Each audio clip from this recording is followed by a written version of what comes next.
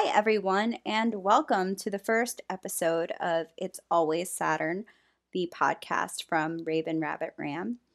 I am Christina. I will be your host, and I am the editor of Raven Rabbit Ram. I will preface this by saying that this is very much a trial by fire in creating a podcast episode. I hope that you will stick with us as we improve our general skill sets when it comes to recording and editing. As a linguistic nerd, it's really fascinating for me to hear all of the ums and ahs and yes and specifics of my speech and Karl's speech. As a former Toastmasters member, I'm pretty appalled though. Karl, as you may know if you read Raven Rabbit Ram, is our head music writer. He writes about a lot of shows in Philly. This particular interview was the night of the Roots show in Harrisburg. So that was a huge boon to get them here in Harrisburg, and he came out. I was not able to attend the show, so he attended with some of our friends and came back and reported on it. We do get into the weeds about some Philly stuff, some venues, and the general avoidance of Philly that bands seem to have lately. We also get into some Pennsylvania stuff. I took a little bit out. We got deep in the weeds on specific state legislature issues, but you do get to hear a little bit of a take on Mastriano. If you're wondering why a podcast, what's the purpose of this? Primarily, I think conversations allow for more nuance. And I think you'll see a different view of some of the writers and contributors that you see on Raven Rabbit Ram by listening to them in conversation. I'm really looking forward to having some of the poets and artists who we've been able to feature on the website and getting into a discussion about their work, about life, just their perspective on the world. I listened to my first podcast in 2008. A boy that I dated in college and some of his friends who were comedians got together and created a podcast, which I had to download and put on an iPod because this was before I had a smartphone. I think it might have been before smartphones in general. I had moved to Los Angeles after college, and it could be really lonely, and I would get homesick. So listening to that podcast and hearing these familiar voices made me feel at home, and it made me feel like I was hanging out with friends. A few years later, I got into listening to a ton of podcasts because I had a job that required very little mental effort, but it did require that I stay still listening to something all day.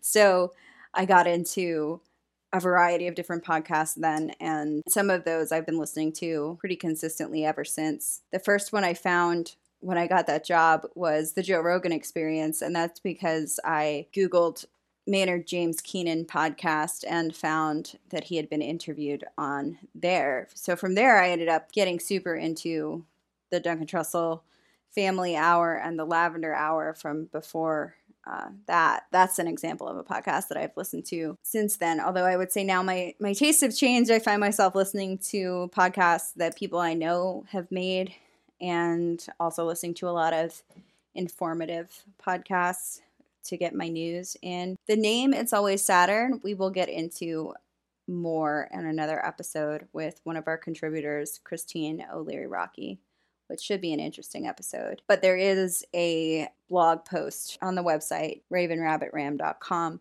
which talks about how it's always Saturn in terms of planetary hours and my own Bader-Meinhof tendency to always see the clock at Saturn. I can confirm that it's still always Saturn. So, an aptly titled blog, an aptly titled podcast. Karl mentions an upcoming album and an event. You'll see those in the show notes if you wanted to check out either of those things. Trigger warning, there is quite a bit of privilege in this episode talking about travel. I am very aware that my and Karl's experiences are not universal ones. You'll also find that the podcast ends very abruptly. To be honest, we were both very tired, so we just kind of stopped talking. I will say this, I do not drink. I have not drank in well over a year.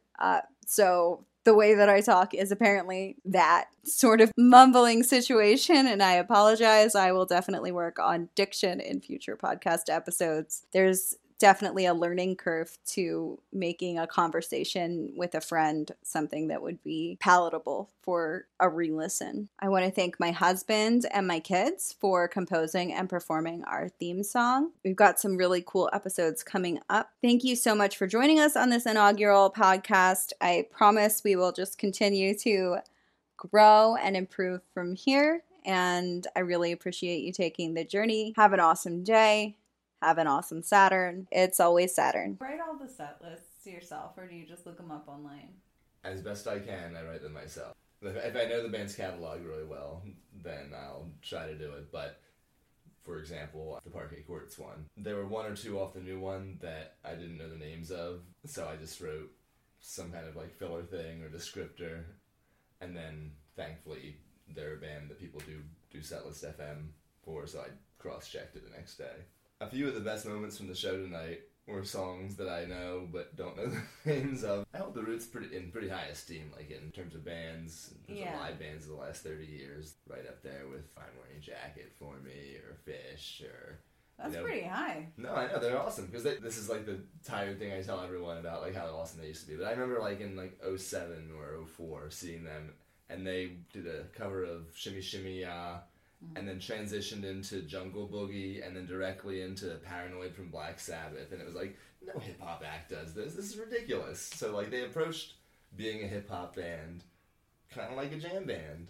Similarly, I never know how people understand all these, like the Grateful Dead. There's so many versions of every single song, and to just have any fluency talking about that blows my mind.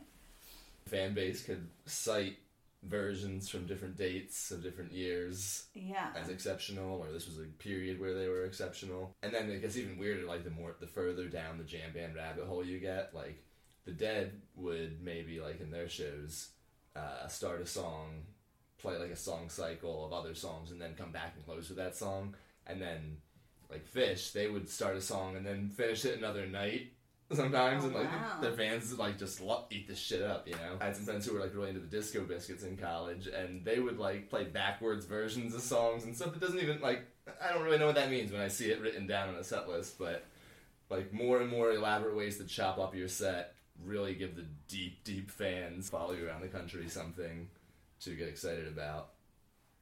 I feel like I would have to have so much confidence in my own understanding of a band to even be able to have a conversation about that. Being like, they were playing this song backwards. I would think that I was just like wrong. For sure. It's off-putting when you hear people who are like really into it talking about it, and you're like approaching it as a novice. Yeah. It's like, oh, what? How would I possibly know that? And it is kind of that way with those jam bands, because they have such huge catalogs of songs that like I've kind of become kind of a big Fish fan over the years, but anytime I see them, there's going to be stuff that I have no clue what it is whatsoever, let alone, you know, some kind of second-rate jam band playing backwards versions of their own songs in, like, clipped movement. Some people could say, like, Tool's a jam band. I think that's a misunderstanding of what's happening with Tool. I agree. I think they know everything that they're doing. But that's, I guess, that, like, level of just ongoing atmospheric. I mean, maybe they do improvise from night to night, because I feel like that's a big part of it, right? Like, I have not noticed that they do, but I'm not a musician. But like, if you didn't know any better, like if you just were an alien and you were listening to Earth music, how would you know what's like a structured musical movement and what's an improvisational jam? Yeah. You know, it wouldn't be immediately evident. That's certainly true of comedy, too. Indeed. People who are good at improv. I don't know if I can count myself in that, but if you watch good improv and you watched like a sketch, you might not know the difference. Right. That's right. Certain people just have that switch in their mind or whatever, or just that fluidity. At one point tonight during the concert, Will, in a classic Will moment, just said, he's got to remember a lot of words. Because Black Thought was going off on some like 4-minute breathless tear. It's like, yeah, well observed.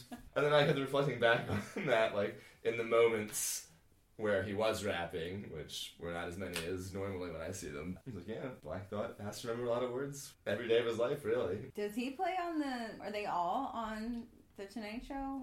I think he's present on the Fallon show, but he's sidelined. That's such a weird use of your time. But that's also why he's had kind of a career renaissance outside of the Roots over the last 5 or 6 years. Like, he had that big YouTube freestyle, this enormous freestyler, and I was like, damn, he's the GOAT, maybe. Ah, I missed that. And that got him, like, hype in a way that he hadn't for a while, because the Roots have been dormant for a few years, playing The Tonight Show.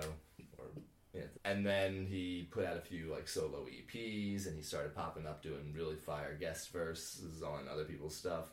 So he finally, I just got tired of The Tonight Show, and he's kind of rallied. He's got an album with Danger Mouse coming out in the next month or two. That's exciting. This is total subject change. Are you seeing Run the Jewels and Rage anywhere? Well, they're not playing Philly. I know. Which is this weird, like, music-wide epidemic where people are dodging Philly recently. Did something happen to, like, the venues?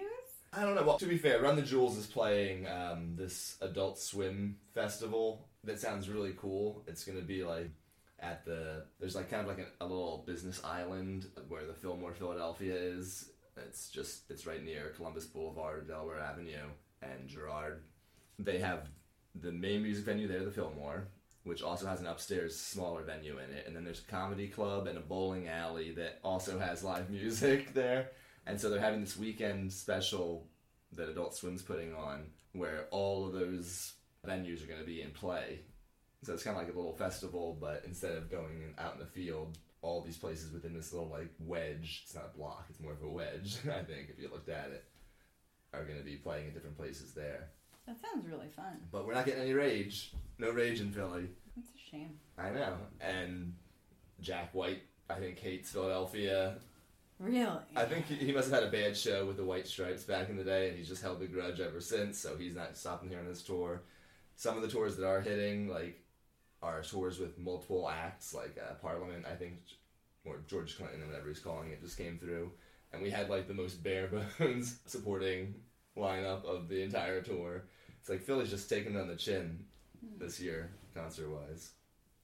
That sucks because, like, Baltimore is usually often skipped as well. So if you're here, at least, like in Harrisburg, that's DC or Pittsburgh. Like, that's a hike to get anywhere. Philly, you can kind of bop up to New York fairly quickly, I guess. If bands are... Yeah, and then it's, like, wounding to the always sensitive Philadelphia soul anyway. It's like, come on, we're a big city. Damn it, play here. We deserve it. We insist. We're number 6. We used to be number 5, but Houston got a little big for its britches, but come on. I wonder if Pennsylvania, the direction that it's going as a state, despite those of you in Philadelphia trying your damnedest to keep us reasonable. I know. Hey, God bless Pittsburgh, too. They're all right. I wonder if that's a turnoff, though, because, like, people think of Pennsylvania like they're crazy. I'm sure that factors in somehow. I won't wager on numbers. I guess we're looking all right on the big elections, but Pennsylvania always sucks because the statewide the state stuff goes wrong. Yeah. Because it's gerrymandered to all hell. If Mastriano, I'll lose my faith in Pennsylvania if that guy gets elected. Yeah. Amongst other more important concerns than my faith in the state of Pennsylvania will be like, do I still have rights? Right. There's that more immediate pressing concern. But those bold never Trumpers are starting to unite against him now. Thank God. I say that sardonically, but I mean, better that than not. There are like 3 billboards in Harrisburg alone. I don't know if you saw any of them. I was on one street and saw like 3 different billboards that said the thumbs up. It was, if you thumbs up inflation, you'll heart Josh Shapiro. So it was obviously them trolling Shapiro. There's the brilliant comedic minds of the right. But I was like, you can't even come up with real words. And you're really banking on people really following through the whole logic of this. Oh, well, there's a picture where Joe Biden looks dumb, so this must be a no Biden. You ever see the ones at the gas stations where people put like Biden going, I did this. Yeah. Sure, the man's a boob, but he did not cause the gas prices to be what they are, and the people who are posting that are, It's just like, nobody wants this. Right. You don't need to be such like an aggressive putting stickers on. Like nobody's like, sweet, I'm so glad this is where we're at. He's my favorite president. This is my favorite time to be alive. Like that's not what's happening. Calm down. So the Roots were in town tonight. Yeah, the Roots. And that was kind of weird too. Interesting venue. It really is just a strip of walking path with a little bit of green, and then if you walk far enough, it expands it a little bit, and there's a stage. It's on the river. It was cool in that regard. Lots of vendors. Good crowd. Who were the vendors? Well, certainly there was a Trogs. Trogs was well represented, and they had about 6 lines that were all terminally long as hell. And speaking of long lines, going in, it seemed frighteningly long, the line. And it was a little slow getting in, but you realize once I realized what I told you about it having been just like one long strip, that it's just a single line. So it moved relatively alright in that regard. It's just one long line of people, and then you go and get through because there's not enough room for there to be multiple lines. Other vendors, I was kind of in a hurry to get to our friends and find a place because I was late. But I was told there was some kind of non-dairy ice cream place. There was a grilled cheese place. That's probably what I can tell you with confidence. Yeah, I'd say there were like a good 6. Aside from the alcohol, which was a city block wide, there were probably at least a half dozen vendors. What's your favorite venue? In Philly, maybe the Man. It's kind of outside the main city, but it's just a great outdoor venue. And then I hate to say it, but I love the Fillmore. Like, it's so like, they're just, whoring out the Fillmore name, and it's super commercialized, but the sound is crystal clear, and it's designed intelligently. Like the ceilings are high. The bars, they have 2 different bars that space things out so that you're never in an awful line. You can always get some air if things are too hot inside the concert. And I love Underground Arts too, because they're still outside of Clear Channel and everything, and I've seen so many good shows from bands I didn't think I'd get to see. Like the first time I saw Kikagaku Moyo, I discovered them. I was like, oh, this Japanese band that lives in Amsterdam, too bad I'll never get to see them. And then like a month later, they came to Underground Arts. It was so funny when you wrote that we got so many random hits from Amsterdam. And at first, my mind was like, oh, well, that's just expat Karl. He's got so many friends living all over the world. That must be, like, where this international traffic is coming from. And then I realized that the band is from Amsterdam. Because oddly enough, in that 5 years that I lived abroad, and I had all those, I never once had a Dutch friend. There were never any Dutch people in Zhengzhou. That's probably because they're happy, so they don't go elsewhere. They don't get traumatized enough by like, bad work scenes or, whatever it was that send them to China, to unknown cities in China. They're just enjoying life in Amsterdam. Fair point. Their biggest concern is limiting tourists from coming in and cluttering. That is a good point. That's probably why among the multitude of nationalities that I encountered living there, none of them were Dutch. I wonder if you could track a study and just like look at percentages of expats in general, and then where they're from. Look at quality of whatever you would use to measure quality of life, not the GDP. Or I saw just the other day that New Zealand surprisingly came up as the second worst country to move to in this national poll. Yeah, that is surprising because of the job market and what some people felt was wealth inequality. Like they got high points on nature and maybe culture and sporting, but surprisingly not great on the general immigration prospects. But then Australia did really well, like top 5 or top 10. And generally speaking, I think of New Zealand as the more progressive and more desirable country. I imagine New Zealand as being more of a small town vibe. Right. I feel like in my head, I don't know if that's accurate. Are they picked on by Australians like Flight of the Conchords? Let us do Well, that's part of, I think, like my perception of New Zealand is that like things are booming, but that's just really just like Taika Waititi is booming. Yeah. I mean, he's probably raising their GDP quite a bit. Yeah. Just by the Marvel movies alone. Oh my gosh, have you seen that show? I think it's Wellington Paranormal. It's from New Zealand.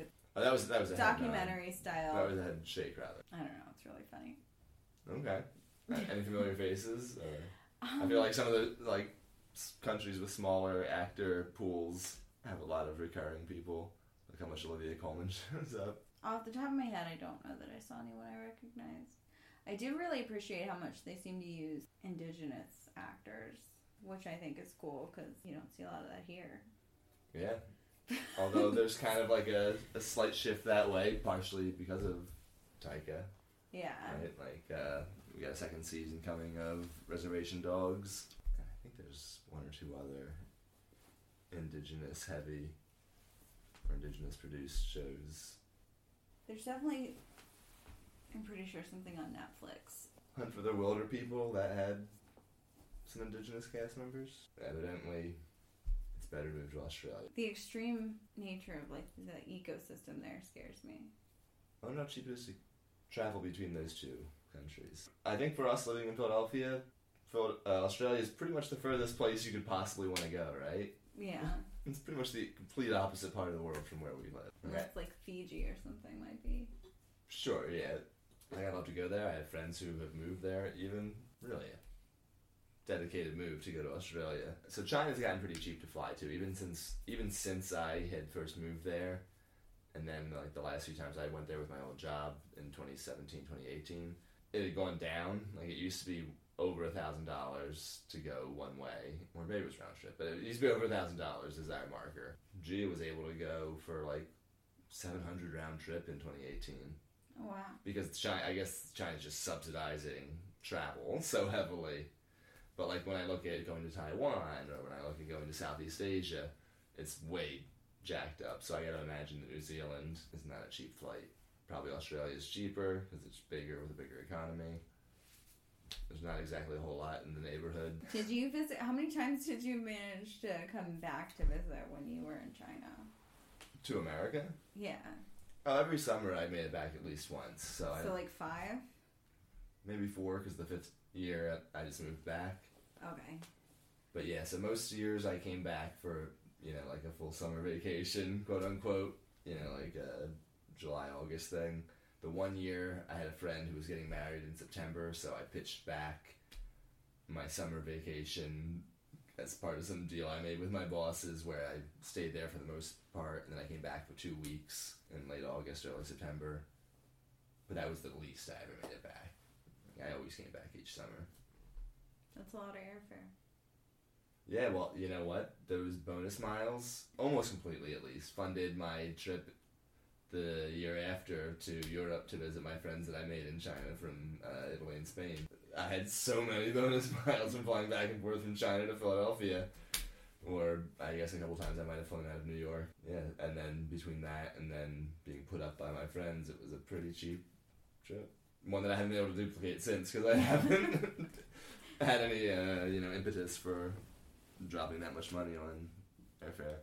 When I went to Ghana, I think it was like $3,000, and that's not even relatively. It's not very far. Yikes! Like, But that was further back.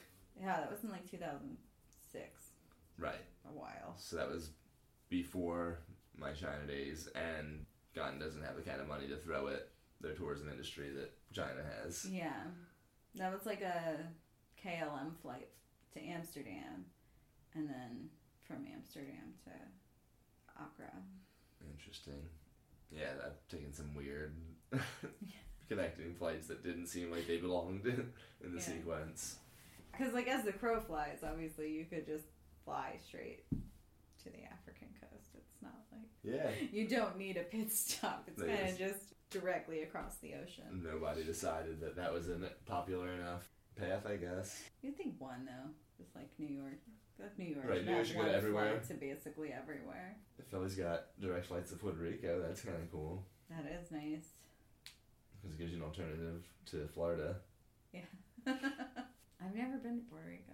I hadn't until this year, but I had been a lazy bum and not renewed my passport during the pandemic. And then G and I were talking about, like, what's the most different place we could go without a passport? And what's warm? So to Puerto Rico, and it was excellent. I think American Airlines flies out of there, and then 2 of the budget airlines do. And San Juan, of course.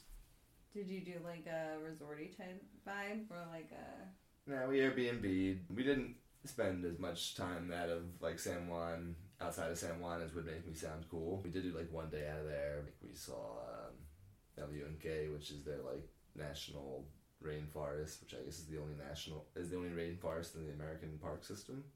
Really? So that was cool. And then, for first timers who are staying there for a week or less, like, just the San Juan surrounding metro area has plenty to offer. Awesome old Spanish forts, like right on the tip of the island in old San Juan, that are very cool. I like seeing,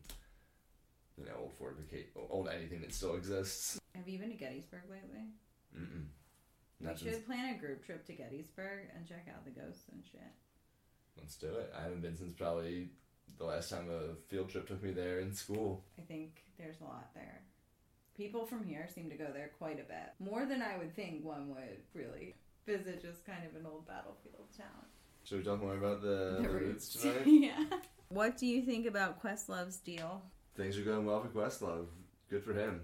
He is a major figure in contemporary music that I care about. Like, not only the roots themselves, but he was like, hip deep in all the Soulquarian stuff that was happening from 98 to 03 with Common and Erykah Badu and Bilal and Slum Village and Jay Dilla. The Roots kick ass, largely in part because they've got him so agile and powerful behind the kit. And actually at the show tonight, I said to our one friend, I was like, is he one away from an EGOT, man? He looked it up and no, he only has 2. Which is a lot less impressive somehow. Which ones is he missing? Tony and I guess an Emmy, because I think he won awards for Summer of Soul as a movie. Mm-hmm. And the Roots won a Grammy for at least, I think, You Got Me back in the day. So he's got a Grammy and pretty sure an Oscar, which puts him in cool. If he gets one more, that'll put him in cool company with Trent Reznor and David Byrne, all these cool musicians who are legitimately one away from an EGOT. Which one's David Byrne missing? I don't know. He has a Tony, I'm sure, from his Broadway show. And then the question, I guess, is he probably won an Emmy for the HBO version of that, in which case it would be an Oscar, I guess. Wouldn't it be a kick in the pants if it was a Grammy? Also not entirely surprising, because the Grammys being what they are, sure. Yeah. Actually, if I'm not mistaken, and I may very well be, I think he does have one, but I don't think it's for Talking Heads. That's insane. Grammy's gonna Grammy. Yeah, I guess so. That would, put the date of their rot back further than, some people are like, oh, it was when Jethro Tull beat Metallica for Metal Album or whatever, but, if the Talking Heads never won a single one, that would put it back to, the 70s. It's great that Questlove is a national teddy bear figure. I've also seen him kick ass at Bonnaroo 2005. He drummed with Herbie Hancock and the Headhunters. We were all in the field waiting for them to come out, and my memory of it is that he popped up kind of like Bugs Bunny behind the drum kit before anyone else came out. And I remember him playing tricks with me. He might have even said "What's up, Doc?" I can't remember. So maybe he said that, and that's why I associate it with Bugs Bunny, or maybe I associate it with Bugs Bunny, and I've decided that he said "What's up, Doc?" He just popped up behind the kit, and then shortly after was joined by Herbie and the 2005 Headhunters. All the best for Quest. I bet if you were to say that to a bunch of people who were at that show, you could probably create a Mandela effect. Sure. Where people are like, yeah, no, he was Bugs Bunny. Sure. That was in 2005, so I was 21, and I was sitting next to these guys who were younger than me. I thought they were young. They were probably 18. One of them started crying when Watermelon Man came on. He's like, "This is incredible. This 18-year-old has a deep emotional connection with this Herbie Hancock album." So I'm sure I could convince people like that of just about anything that happened at that show. And I used to see Questlove at Silk City in Philadelphia, just out with his crew eating, diner food at 11 p.m. There's another reason I had to be fine with Quest. I wonder what his crew is like. Because, his Instagram is a lot of astrology shit. Not manifestation, but stuff like that. Stuff about, very, just new age. He really lays it down. And he strikes me as, a busy social media kind of guy. I love Quest, but he definitely strikes me as, an overshare. But I just wonder if it's not to say that it's oversharing to go into that, but just in general, it's I think he cranks out a lot. I wonder if he just, has guru vibe of people around him. Now we're getting into extreme speculation about Questlove's social life. Everything seems to turn up Quest to the uninformed eye, at least. Yeah, he's manifesting the shit out of things. bring on that Tony. I think the funny thing is that, you know, you can totally, at this point, see him and all those guys I mentioned getting it at some point. For sure. I feel like the wild card's definitely the Grammys, so someone's already got that. The other ones are much more like, just write a really good this. Right. You just have to, like, get some kind of amazing lightning in a bottle moment where the Grammys forget that they're not supposed to honor good stuff, or maybe release something crappy years after your peak. That's another way. Did you know Lin-Manuel Miranda somehow doesn't have... That's astonishing. The one who doesn't have his Oscar, which to me is crazy because he wrote all the music to Moana, all the music to Vivo, and all the music to Encanto. I feel like at some point, I mean, those are all very good musical at this point, Disney movies to have just all missed an Oscar. He's got to get one within 5 years, though. Unless he's like a Susan Lucci. Susan Lucci, there you go. Oh, Susan Lucci. Soap opera deep cut. Well, not a deep cut. That's like the least deep cut you could make with a soap opera, right? It is, but it's old. A hard line age-wise, I'm sure. So it's like a super deep cut if you're born after All My Children. Yeah, how does that work? Like these shows that have like, you know, decades upon decades of running order. There's no like super fanboys who like go back. No, oh my god, that'd be insane. Because they air like every weekday, right? Yeah. That'd be almost impossible. But we live in the year 2022. Yeah. I guess it is possible that someone's just like binged 50 years as the world turns. Like, I really need to understand this story arc. I need, like, you know, I need a documentary about that person where they just interview them cold. New perceptions on life. Well, no, not just that. I want at least, like, a half hour of content where it shows them, like, going to a supermarket. It's got, like, really serious. All those shots are just, like, very, like, somber.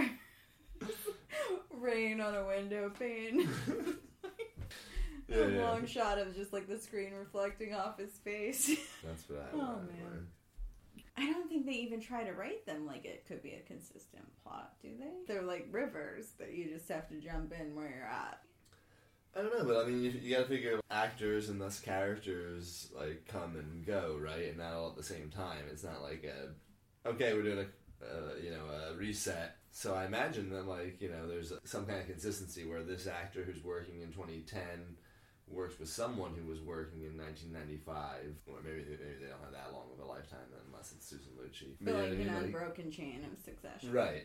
So they kind of have to keep the wheels spinning.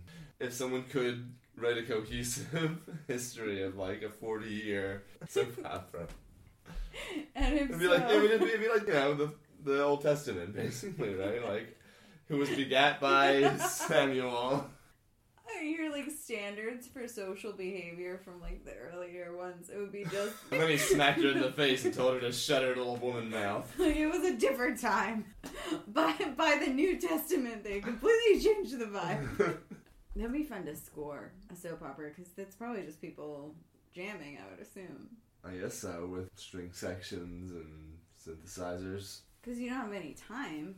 They must film. Yeah, that's how. Yeah, where is the documentary on like the down and dirty, curtain pulled back documentary about the soap world? There's ones about wrestling. There's ones about the sex industry.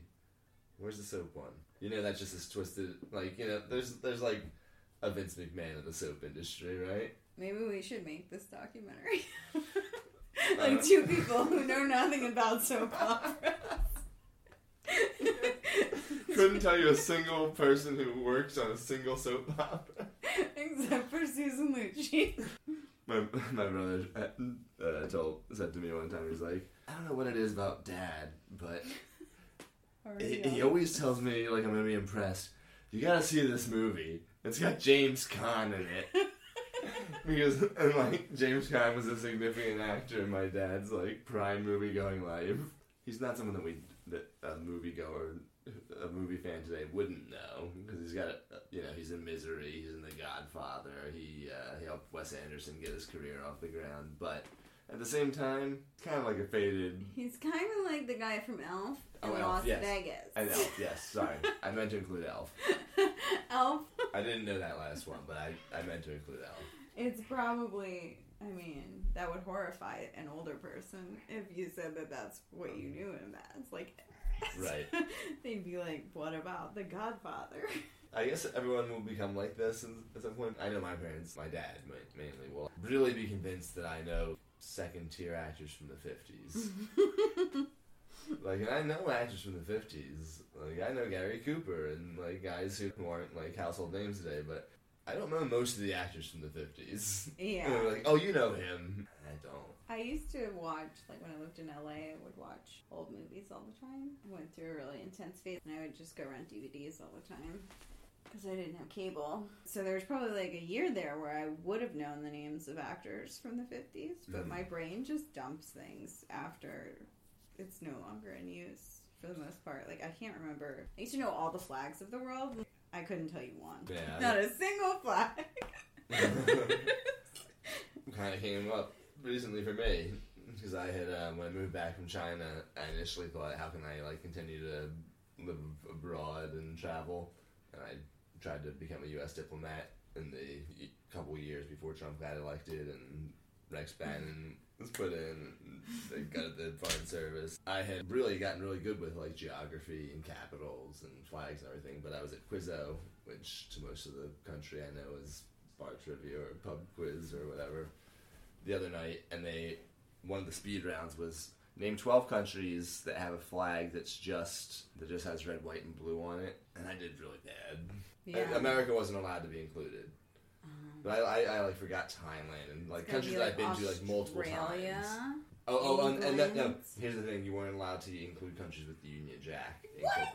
That is the most highly specific. It was a tough one, Okay. and I still took second place. My team still took second place, so I don't get the impression that everyone was like, "Oh yes, of course." But I felt bad because like maybe circa 2015, I would have done better when I was still trying to become a U.S. diplomat. In life, maybe you're thinking faster because you don't have all those flags clogging you up. Yeah, fair enough. I will say my Mandarin has been better after moving back from China than it ever was when I lived in China. Wow, that's really weird. Just because I actually tried to study it a little bit because I felt guilty about it not being good enough when I moved back from China. I was like, come on, Christ, man, you lived there for 5 years. That is Put a little more effort into it.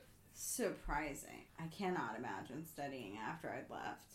It's tough, and like I'm not as good as I'd like to be.